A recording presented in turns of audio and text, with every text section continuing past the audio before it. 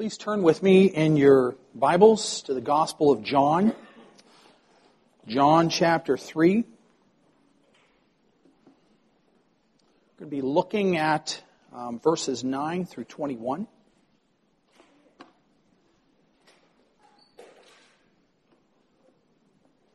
Let's hear God's holy word.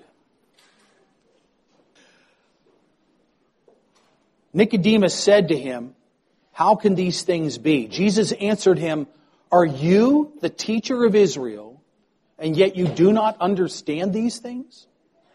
Truly, truly, I say to you, we speak of what we know and bear witness to what we have seen, but you do not receive our testimony. If I have told you earthly things and you do not believe, how can you believe if I tell you heavenly things? No one has ascended into heaven except he who descended from heaven, the Son of Man. And as Moses lifted up the serpent in the wilderness, so must the Son of Man be lifted up, that whoever believes in him may have eternal life. For God so loved the world that he gave his only Son, that whoever believes in him should not perish but have eternal life. For God did not send his Son into the world to condemn the world, but in order that the world might be saved through him. Whoever believes in him is not condemned, but whoever does not believe is condemned already, because he has not believed in the name of the only Son of God. And this is the judgment. The light has come into the world, and people love the darkness rather than the light, because their works were evil. For everyone who does wicked things hates the light and does not come to the light, lest his works should be exposed. But whoever does what is true comes to the light, so that it may be clearly seen that his works have been carried out in God. So ends the reading of God's holy word. Let us pray. Dear Heavenly Father, we thank and praise you for your word, for we know that it is life, it is light, it is salvation. We know that because it is the word of Jesus Christ. It is the word of God. And therefore, Father, we pray that your Spirit, which inspired your word, would work through it now as well in our hearts and minds to apply it, that we might be built up in our faith and knowledge of Jesus Christ, to whom we pray would be all the glory. We pray for this in Jesus' name. Amen. Please be seated.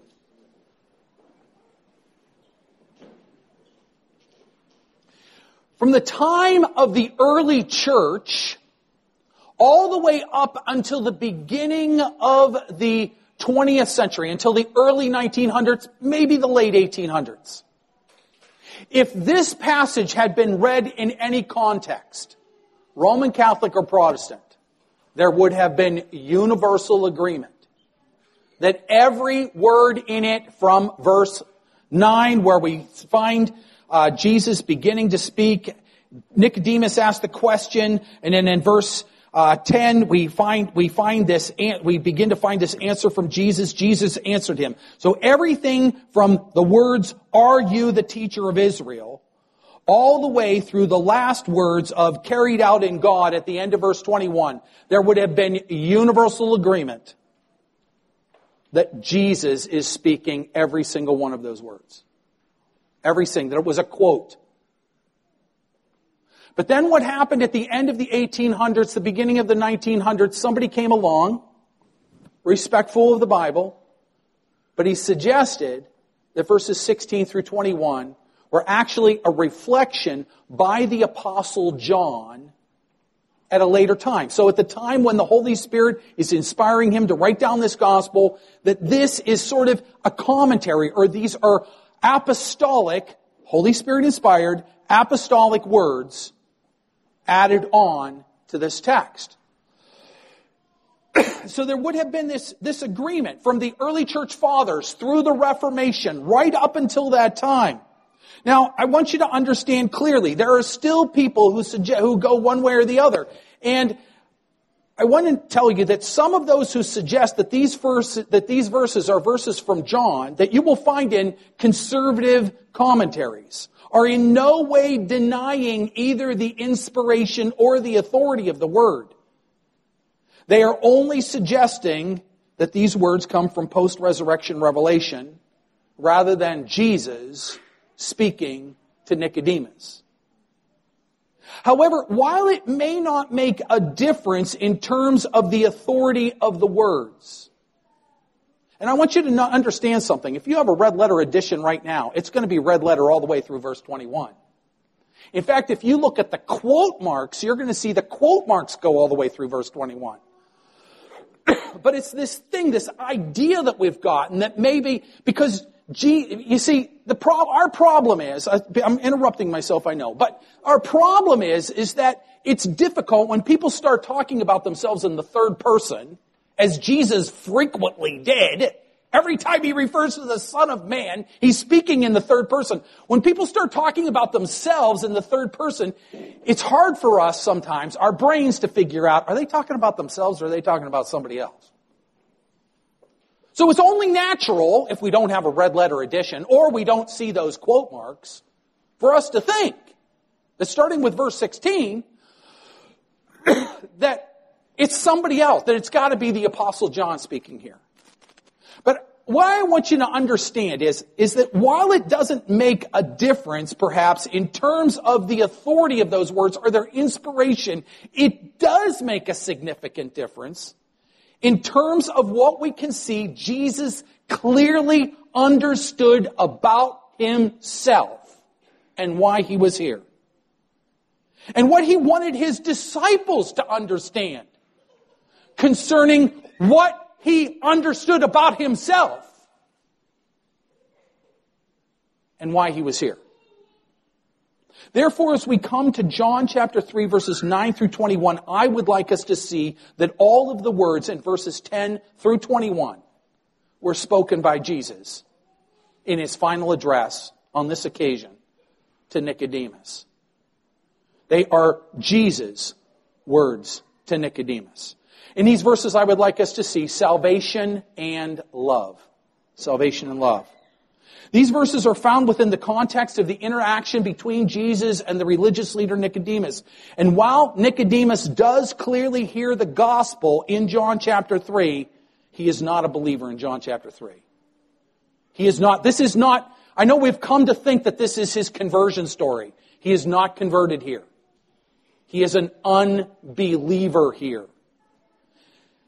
It would seem that he does become a believer later because he puts his position and everything on the line for Jesus when he joins Joseph of Arimathea in defiling himself, ceremonially defiling himself before the Passover in order to take care of Jesus' body after Jesus' death on the cross. So it would seem that he's clearly taken a stand for Jesus at that point.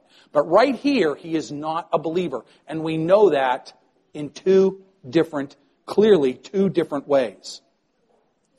One of them is in the way he speaks about Jesus. He speaks to Jesus. So let's look at that first. If we were to turn to John chapter 1, starting with verse 19 through 51, we would find what happens, that John is recording something that's not in the other Gospels. If you were to turn to Matthew or to Mark, you would find that they go straight from the temptation of Jesus in the wilderness straight to Jesus teaching in Galilee. Okay? So they go right up, because both Matthew and Mark go straight from the temptation in the wilderness to John having been arrested. So John the Baptist is completely out of the picture after the baptism of Jesus. Luke goes straight from the baptism of Jesus to Jesus teaching in a synagogue up in Galilee. John fills us in with what happened in between. He doesn't tell us about Jesus' baptism. He doesn't tell us about the temptation in the wilderness. Instead, the Gospel of John picks up right after the temptations and Jesus coming out of the wilderness. The first place Jesus goes after he comes out of the wilderness is back to the Jordan where John is baptizing. And that's where the Gospel of John tells us about. John goes on to tell us about Jesus' first disciples. We think from reading the other Gospels that he came across these first disciples up in Galilee. No. Gospel of John tells us these guys believed in him way back at the Jordan River after Jesus came out of the wilderness. It's going to be astounding in a couple minutes when I bring this to your account to see what these guys believed before the first miracle. Then John goes on to tell us about how Jesus goes up and visits his family for a short time, and then he goes to the wedding at Cana, and then he goes up to Jerusalem where he cleanses the temple. We don't read about any of those things in the other Gospels. None of them are there. And then there's this confrontation while he's in Jerusalem with Nicodemus, this discussion that they have. And then from there, Jesus goes to the Jordan, back where John the Baptist is at, and we find that Jesus' disciples are baptizing. And then he goes up to Galilee, where the stories are joined in with what we're reading in the other three Gospels. So the Gospel of John is filling in all this stuff that happens, obviously, over a long period of time, between the time of Jesus coming out of the wilderness and the beginning of his ministry up in Galilee. So, first of all, it's just because that's the way the Holy Spirit inspired these things. But if we were to go back to John chapter 1, we would see something that is so amazing, so astounding, that it's going to take your heads a little while to think about it, to be quite frank. Because what happens at the Jordan River as Jesus comes out of the temptation, he comes back to the Jordan. First, John is being confronted by those who are questioning his authority. And you can see that, some of us, when we're trying to explain something to somebody that is not getting what we're saying, we get longer in our answers. John gets shorter in his answers. He starts out with a long explanation, and because they keep pressing it, he gets shorter and shorter, because he's not putting up with this. He understands it's coming out of unbelief. There's no sense in even talking to these people.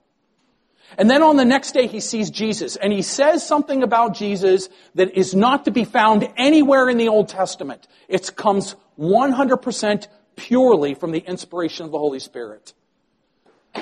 Behold the Lamb of God who takes away the sin of the world. Sin, singular. This isn't anywhere. The Lamb of God who takes away the sin of the world. Pure Holy Spirit. John the prophet is speaking. And then the next day, he sees Jesus again. Two of his disciples are standing by him. And he says, behold the Lamb of God. And then they begin to follow Jesus. Okay? And then Jesus picks up a couple more disciples after that. Now, it's hard to read this. First of all, behold the Lamb of God who takes away the sin of the world. John acknowledges in those verses that he only recognizes who Jesus is because God told him upon whom you see the Holy Spirit descend, that is the one. Now, of course, when did John see that? John saw that back when he baptized Jesus, something that the Apostle John doesn't even record. But here he's reflecting on it. So how does John the Baptist recognize who Jesus is? It isn't because he's his cousin or however they're related. That's not how it happened. It's not because he saw some wonderful thing in him. No.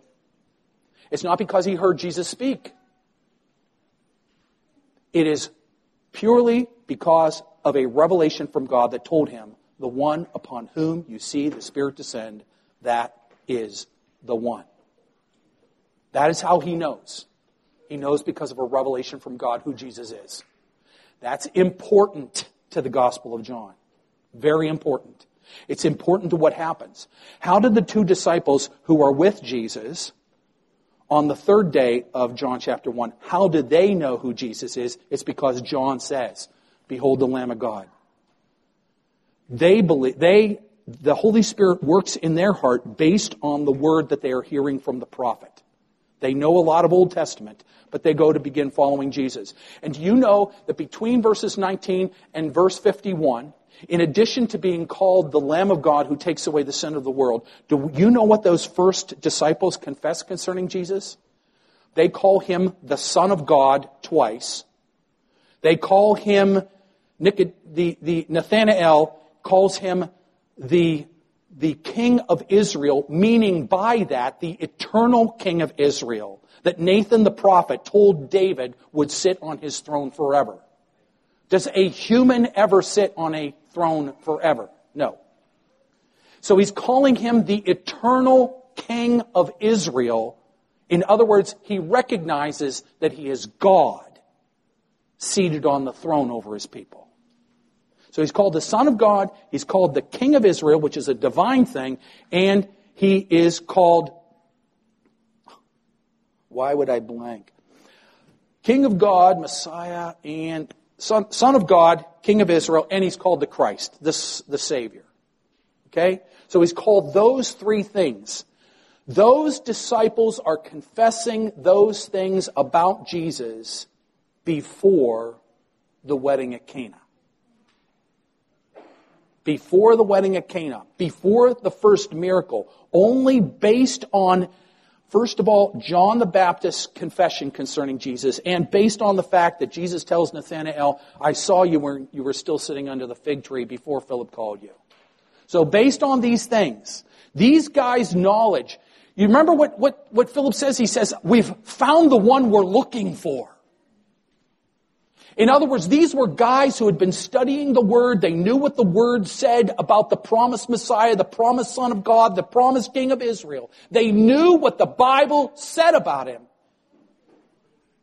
And then they believed that this is him. Is it because he had done some miracle? No. John makes it clear. The miracle is going to be in John chapter 2. What is it based on then? It's based on the Spirit combining the Word of God with faith in their hearts. That's why they believe. That's why they believe. And then that brings us to John chapter 2. And what happens in John chapter 2 is we have the miracle of Cana. By the way, what did Jesus say concerning those who behold? He says, truly, truly, I say to you, you will see the angels ascending and descending on the Son of Man. And he's referring to, yes, he's referring to Jacob, but what he's talking about, he's saying that if you were to turn back to that Genesis passage, Jacob there, when he calls it Bethel, he says, this is the gate of heaven. This is Bethel, the house of God. Jesus is saying, I am the gate of heaven. I am the house of God. That's what he's saying. And he's saying, truly, truly, you will see that. In other words, they're going to see God's glory. They're going to see the kingdom of heaven, the kingdom of God. That's in that first truly, truly. You will see the heaven opened and the angels of God ascending and descending on the Son of Man. That's the first truly, truly. And now, while we may say that John and the first disciples had the kind of faith that trusted in Jesus, we're going to find out that there's another group. Yes, there's opposition. Jesus' authority gets challenged. Just as John's authority had been challenged when he was baptizing, Jesus' authority gets challenged when he cleanses the temple. But there's another group. As we start to work through chapter 2 and we come to the end of chapter 2, we find that we're told that there is a group of people who believe in Jesus. But it's a different kind of belief. They believe that Jesus is sent from God, but they don't believe that Jesus is God. Nicodemus is in this group. We know this in two different ways. We know it from the way that verse 1 in chapter 3 is linked to verse 24. I want you to turn back in your Bibles, turn to the very end of John chapter 2, and I want you to notice what goes on here. I want you to forget about that little heading that is in your Bible, that is between verses chapter 2 and chapter 3. You see this word, you must be born again. I want you to forget about those words, because those italicized words are not in the Greek. They are not inspired by God. Those chapter numbers are not inspired by God. Those verse numbers are not inspired by God. I want you to know that. So if you were reading this in your Greek Bibles, first of all, they never had spaces in between words, so it's really hard to read. paper was expensive, the papyri was expensive, so they're cramming everything together. But I want you to look at the word, the way that the word man is used. Look at verse 25. Start in 24. But Jesus on his part did not entrust himself to them because he knew all people. Now, first of all, you got to ask yourself, what kind of a person is it that Jesus doesn't trust? That he doesn't entrust himself to? That he doesn't give himself to? He certainly had given himself to these other disciples earlier in chapter 1. What does this mean? He doesn't trust them. He doesn't entrust himself to them. Then it goes on. And needed no one to bear witness about man, for he himself knew what was in man. Now there was a man of the Pharisees named Nicodemus. So forget about the breaks in chapter, forget about the heading, forget about the verse numbers. All these Greek words flow together, and what we are to learn from it is that Nicodemus is an example, verse 1 of chapter 3, of the kind of man that's described in verse 25 of chapter 2. Jesus knows, by the way, that other word man that's there again, when the word man in verse 2, that's not in the Greek, so I'm not counting that one. But at any rate, I just want you to see this flow. So he's talking, the gospel writer, Jesus needed no one to bear witness about man, for he himself knew what was in man. Now there was a man of the Pharisees named Nicodemus. Nicodemus is the kind of man, is an example of the kind of man being described in verse 25. So that's the first way that is hinted at that Nicodemus is clearly not a disciple, clearly not of the same kind of believer as described of the disciples at the end of chapter 1. But there's a clear second way as well. Do you remember what I said about the confessions of the disciples and John the Baptist? Lamb of God who takes away the sin of the world, Son of God, King of Israel, Messiah. That's what they said. What does Nicodemus say? Rabbi. This man came to Jesus by night and said to him, Rabbi, teacher. The other guys are recognizing that Jesus is God. That he's in a whole different category than them altogether. And you know what Nicodemus is doing? He probably thought that he was complimenting Jesus, because he was a rabbi and he was recognizing Jesus as a fellow rabbi, this Galilean, this untrained Galilean. He probably thought that he was actually complimenting Jesus by recognizing that he was in the same category as himself. But Jesus is going to use all those words. Nicodemus calls him a rabbi, namely a teacher, and Jesus in the passage we're about to look at is going to use that and turn those words on their head. He also says, we know that you are a teacher from God. And Jesus is going to take that we and that you, and he is, again, in the verses we're about to look at, he's going to turn them on their head. Nicodemus does not have the same faith as the disciples. Jesus tells this second group in his second truly of verse 3, chapter 3, that unless they are born again, they will not see the kingdom of God. Do you see the contrast? The first group is going to see the heavens opened. The second group will not see the kingdom of God. Huge contrast. Now, Nicodemus doesn't understand what Jesus is talking about. He thinks he's referring to physical born again, as we see in verse 4.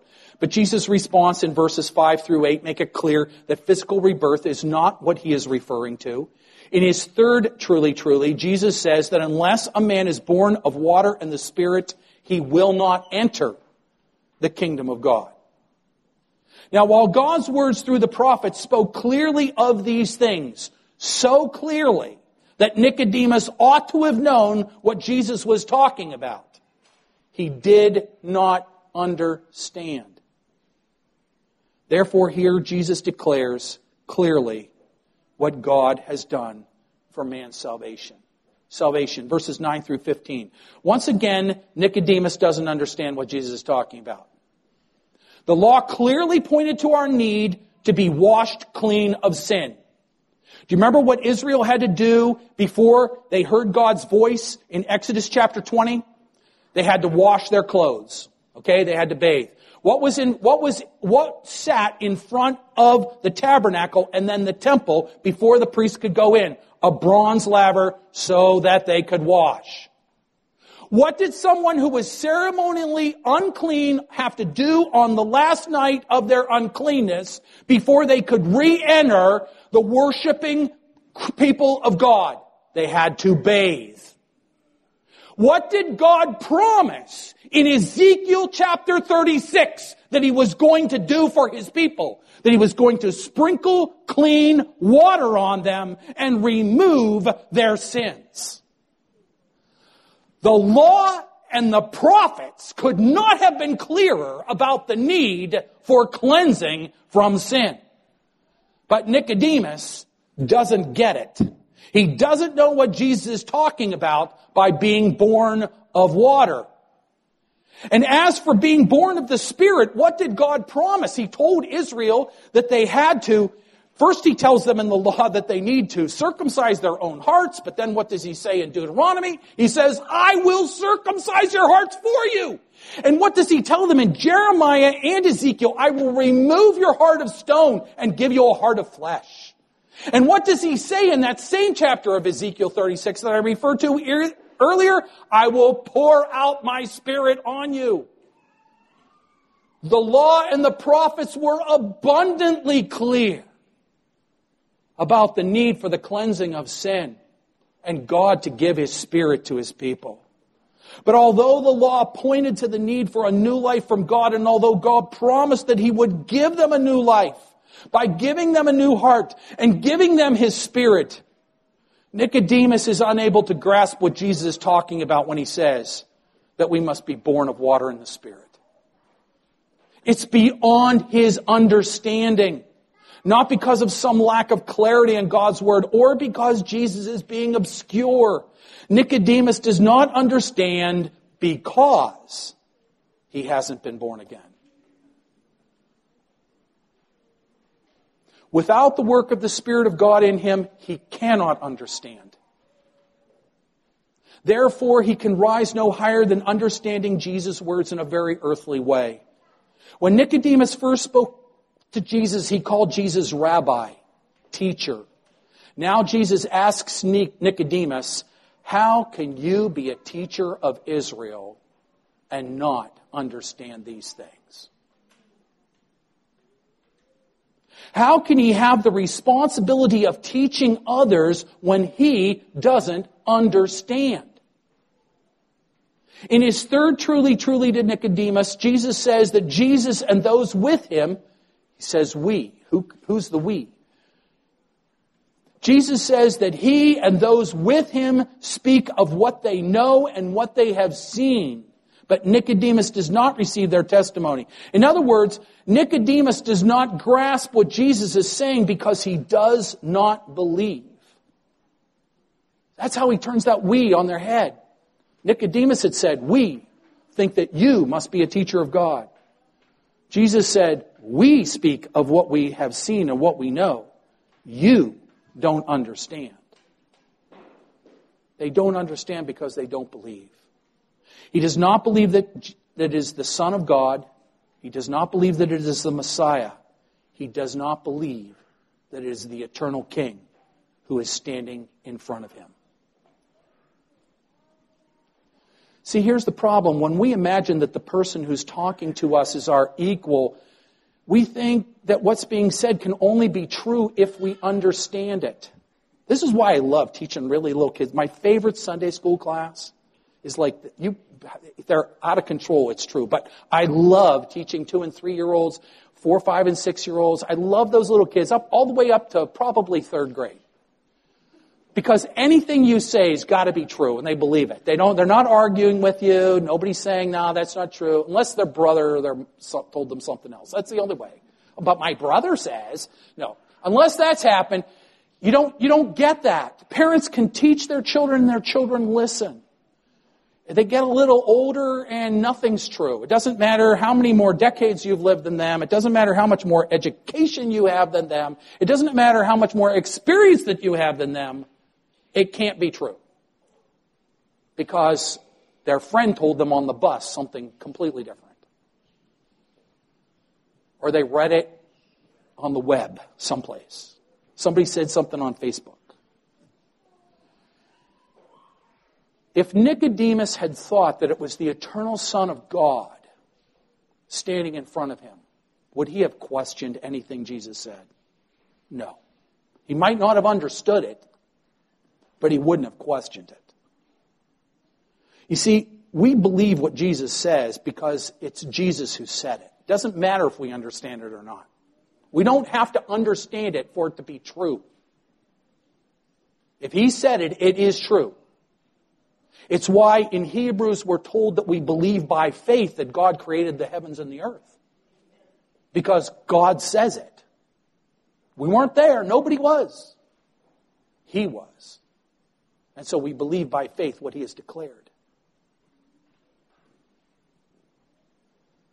And so that is the problem for Nicodemus. And so for Jesus, the we with which he joins himself are those who know far more than the we of Nicodemus's group.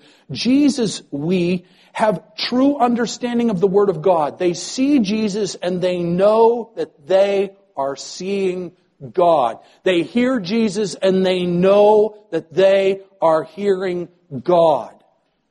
The you are those who do not receive God's Word in faith. And in the larger context of this gospel, we have to consider which side of this divide we're on.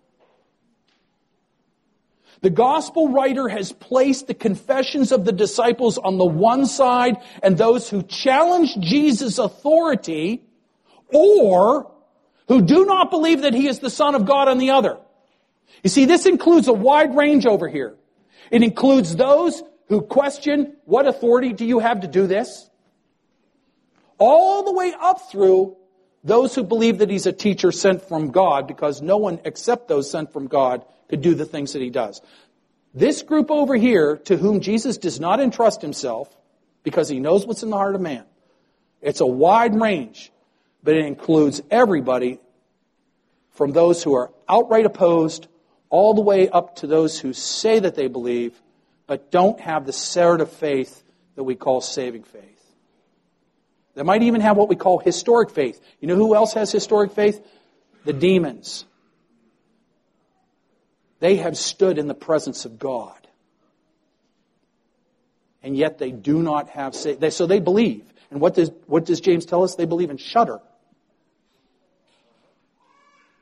And that's the kind of faith these guys may have over here, but it's not saving faith. Over here is a different kind of faith that recognizes that Jesus is God. He is the Son of God, the Lamb of God who takes away the sin of the world, the Messiah, the eternal King of Israel. Nothing less. The same thing that those disciples believed about Jesus before his first miracle continues to be confessed and believed by the Church of Jesus Christ 2,000 years later.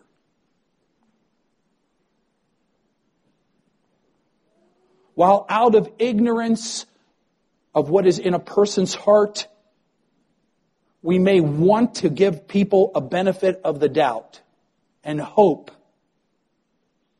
that that loved one has faith. Jesus, who knows the heart, does not. On the one side are those who believe what the disciples believe. On the other side is everyone else, whether they are those who challenge his authority or those who think that he may be from God but don't believe he is God. While it is most probable that Nicodemus later came to saving faith, and I've already said that, here, Jesus' words concerning being born again are beyond his understanding. Not because they're difficult, not because they're esoteric. In fact, Jesus says that He's been talking about earthly things. And if you don't understand earthly things, how are you going to understand it when I tell you about heavenly things?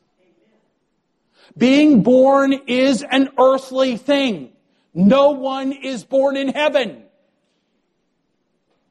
If Nicodemus couldn't understand something as earthly as the need to be washed clean of his sins and given a new life, which, by the way, the Passover represents the very thing that they're celebrating right now.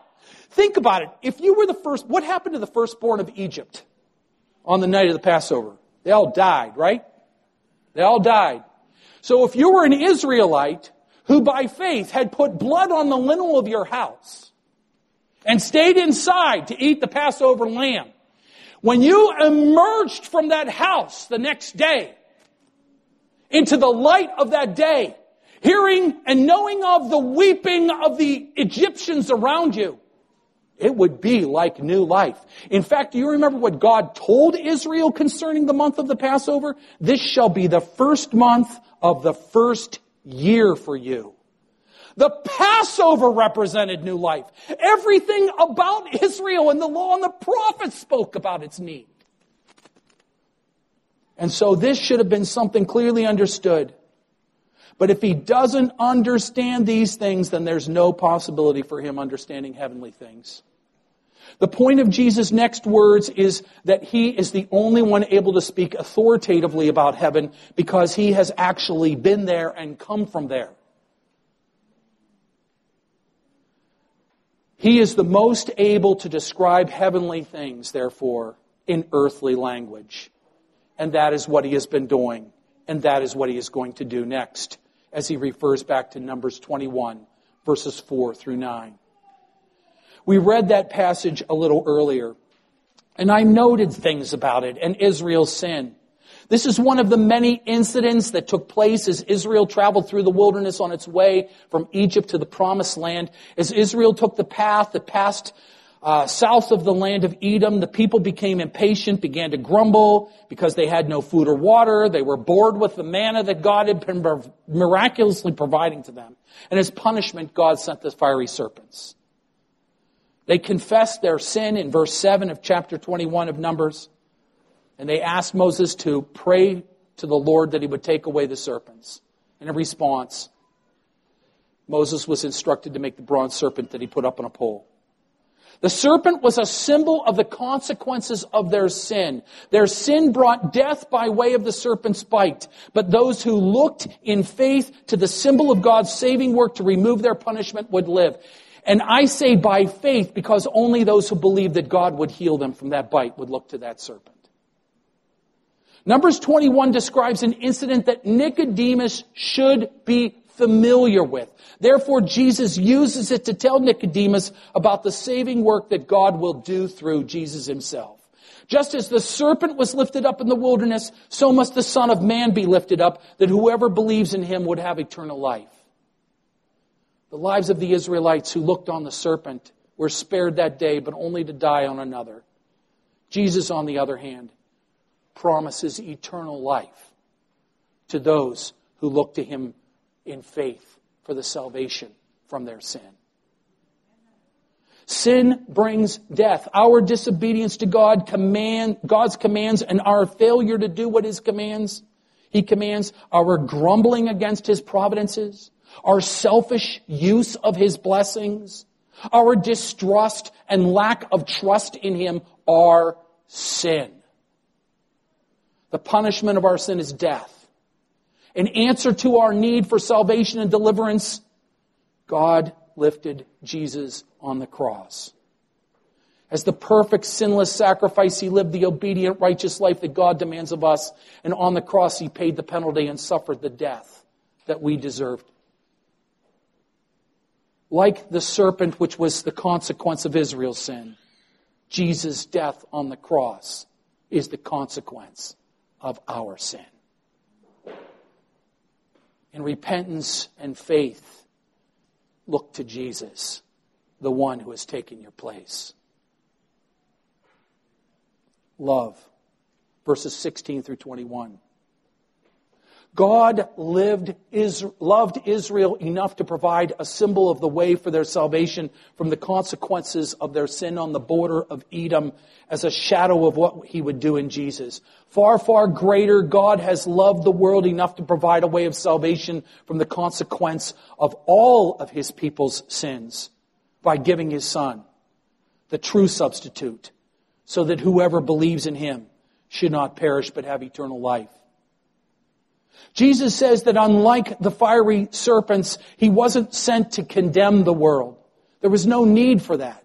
There is no need for that because everyone who doesn't believe in him is condemned already. We're like those upon whom the judge has already pronounced the sentence, but we just haven't entered prison yet. That's what it is. That's where we're already at because we're already guilty if we don't believe. This doesn't mean that they've already been judged. It does mean that all mankind is already under the condemnation of God because they have not put their faith in Jesus, the Son of God, who came into the world to save them. The Son of God has come into the world to attract mankind to the light. Mankind needs to be saved because their works are evil and they have loved darkness and hated the light. By God's grace, some will come to the light and be saved. And just as the works of those who love the darkness will be evidenced by their unbelief, so the works of those who come to the light will evidence the work of God in their lives. Had these last verses been written by the inspired apostle many, many decades after Nicodemus's meeting with Jesus, they would be no less inspired. But the fact that these verses are part of what Jesus said at this time in his public ministry means that Jesus knows who he is and why he is here from the very beginning. And it means that he is declaring his own role in our salvation. For a second, we know that Jesus is talking about himself in the third person for a reason, because of this time in Revelation history. And he's got more than 2.5 years of ministry ahead of him before the cross. But I want us to understand it from the first person. It's as if Jesus is saying, I will be lifted up. It's as if Jesus is saying, God so loved the world that he sent me. No, better than that. It's as if Jesus is saying, I have loved you so much that I have come into the world for your sins. It's as if he is saying, I have come into the world so that whoever believes in me should not perish, but have eternal life. This is more than a warning from the Apostle John. This is more than Pastor Philip or myself could ever say to you. This is Jesus himself calling you to repent of your sins and to believe in him for your salvation, for eternal life. This is Jesus calling you to believe. This is Jesus telling you how great his love for you in this world is. This is Jesus telling you that he came to pay the penalty for your sin and die for you if you believe in him. This is Jesus calling you to look to him for salvation so that you will have eternal life. This is Jesus saying that if you believe that he is the Son of God and come to the light, then you will see the work of God in your life. Jesus, the Son of God, the only Savior, the eternal King, is calling on you to believe in him so that you will be forgiven from your sin. Jesus, the Son of God, the eternal King, the Savior, is calling you to believe in him so that you will have eternal life. Let us pray. Dear Heavenly Father, we thank and praise you for your word. We thank you most of all for Jesus, our God, our King, our Savior. Father, there are many loved ones who tell us that they believe in God.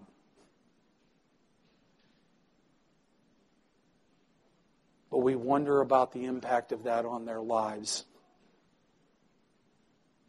And therefore, most of all, we worry about what that means in their hearts. We pray that by your grace, you would raise them from the dead. Parents, aunts and uncles, grandparents, our children, our neighbors, our co-workers. We pray, Father, by your grace you would work in them and you would raise them from the dead. We pray that you would use us to talk to them about Christ, to point them to Christ insofar as possible, in humble and loving ways. But we know, Father, that just as Paul declared that he sowed and that Apollos watered, but that it is only God who gives the increase, and therefore the only one that matters is God who gives the increase. We know, Father, that our words, our lives, only go so far. We pray that you would use us to your glory, that others would see Christ in us, that others would hear Christ from us. But most of all, Father, we pray for the powerful work of your Holy Spirit to give them new life. We pray for this in Jesus' name. Amen.